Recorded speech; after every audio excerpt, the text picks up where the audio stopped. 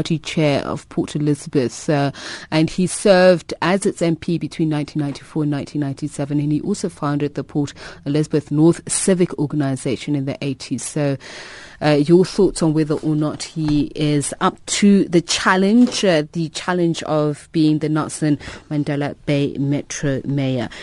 On to another issue, which is our talking point today, the battle between NUMSA and COSATU. It continues as lawyers representing both parties are expected to argue for a date for arguments on NUMSA's case against their expulsion. Meanwhile, the ANC has recommitted itself to assisting in forging unity within the Labour Federation. The Federation has been marred by serious divisions caused by the expulsion of former Secretary General Zwelinzima Vavi, as well as its biggest affiliate, NUMSA. Several unions have since boycotted Central Executive Committee meetings in a bid to show their dissatisfaction about these decisions. And to talk to us about the COSATU Constitution and what lies ahead, we're joined by the former General Secretary of COSATU, Mbazima Shilowa. A very good evening to you, Mr. Shilowa, and thank you very much for taking the time to speak to us. Some of our listeners were saying this is a moot point, asking about NUMSA's involvement and participation in the Special Congress, given the fact that they've already been expelled, given the fact that they've formed their own political formation. Your thoughts about this? I think it would be a travesty of justice if a special congress, which was convened at the behest of NUMSA, was to take place without them.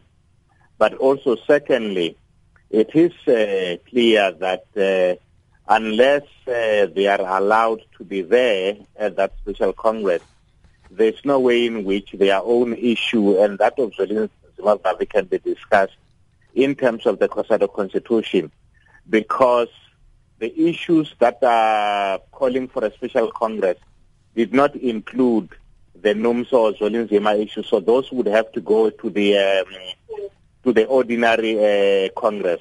So I can understand why, if I was in NUMSA, I would argue in court, if not in COSATU, that we are the ones that asked for the congress. You're now going to have that special congress without us. Therefore, it is null and void unless we're allowed to be in. Your interpretation and knowledge of the constitution of COSATU obviously argues that they have a right to be present, or rather NUMSA has a right to be present because the decision they view as illegal, and they say that the Special Congress is equipped to overturn this decision. Yet COSATU says, well, you've been expelled, we formed a quorum in taking that decision, you have no place in that Special Congress. I think it's a very difficult one which will have to be settled by the court. I think, as things stand, there's no way in which NUMSA can participate at the Special Congress, just as they are not in a position to participate in the Central Executive Committee. But as I'm saying, that issue can also never be raised, even at the Special Congress. Even if any other union was to raise it, it would be ruled out of order because the Special Congress is convened on the basis of a special agenda. That's why NUMSA is correct to say to the court, we called for this Congress, we must be allowed to be in it, regardless of whether or not we have been expelled. And the issue of whether or not they've been properly expelled, I guess that's a matter that the court can decide. And or unless COSATU would agree to say, look, their own matter can also be dealt with at the Special Congress with them present. The political effect, though, and even if we speak about perceptions, especially those who've been critical of the actions taken by NUMSA post that, the fact that they've then gone on to even go as far as forming a political formation, if they were indeed committed to remaining part of COSATU, they could have waited until this business is concluded. It means nothing. I mean, nowhere in the constitution of COSATU does it say that the membership of COSATU is dependent on support for the ANC. You will not find a single clause like that.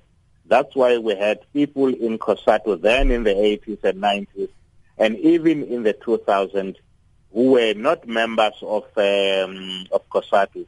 If you were to take SASBO as an example, SASBO does not even pay, to the best of my knowledge, the political fund to COSATU and therefore to the ANC, because they've taken a view that, look, they are there in COSATU for trade union work and not for party political issues. So the issue of what COSATU, NUMSA's political views have got no bearing on the... I wasn't necessarily asking about their political views. I was asking about their formation of another political entity. Indeed. But the point I'm making is that unless NUMSA had turned itself into a political party, that point still does not arise. It's the same as, if NUM was to decide tomorrow it wants to support a different political party, let alone form one, just simply to say we're no more going to support the ANC, that can never be the basis in which to exclude them, because, as I'm saying, you will not find anywhere in the constitution of COSATU something that says that membership of COSATU, of affiliation, is based on support for the ANC. Does it take us back to the conversation that was raised years ago about whether or not COSATU should remain within the tripartite alliance? Is this the point that's going to push it? Is this the stroke that's going to break the camel's back, so to speak? Should the Special Congress convene and the issue of NUMSA is raised within that context?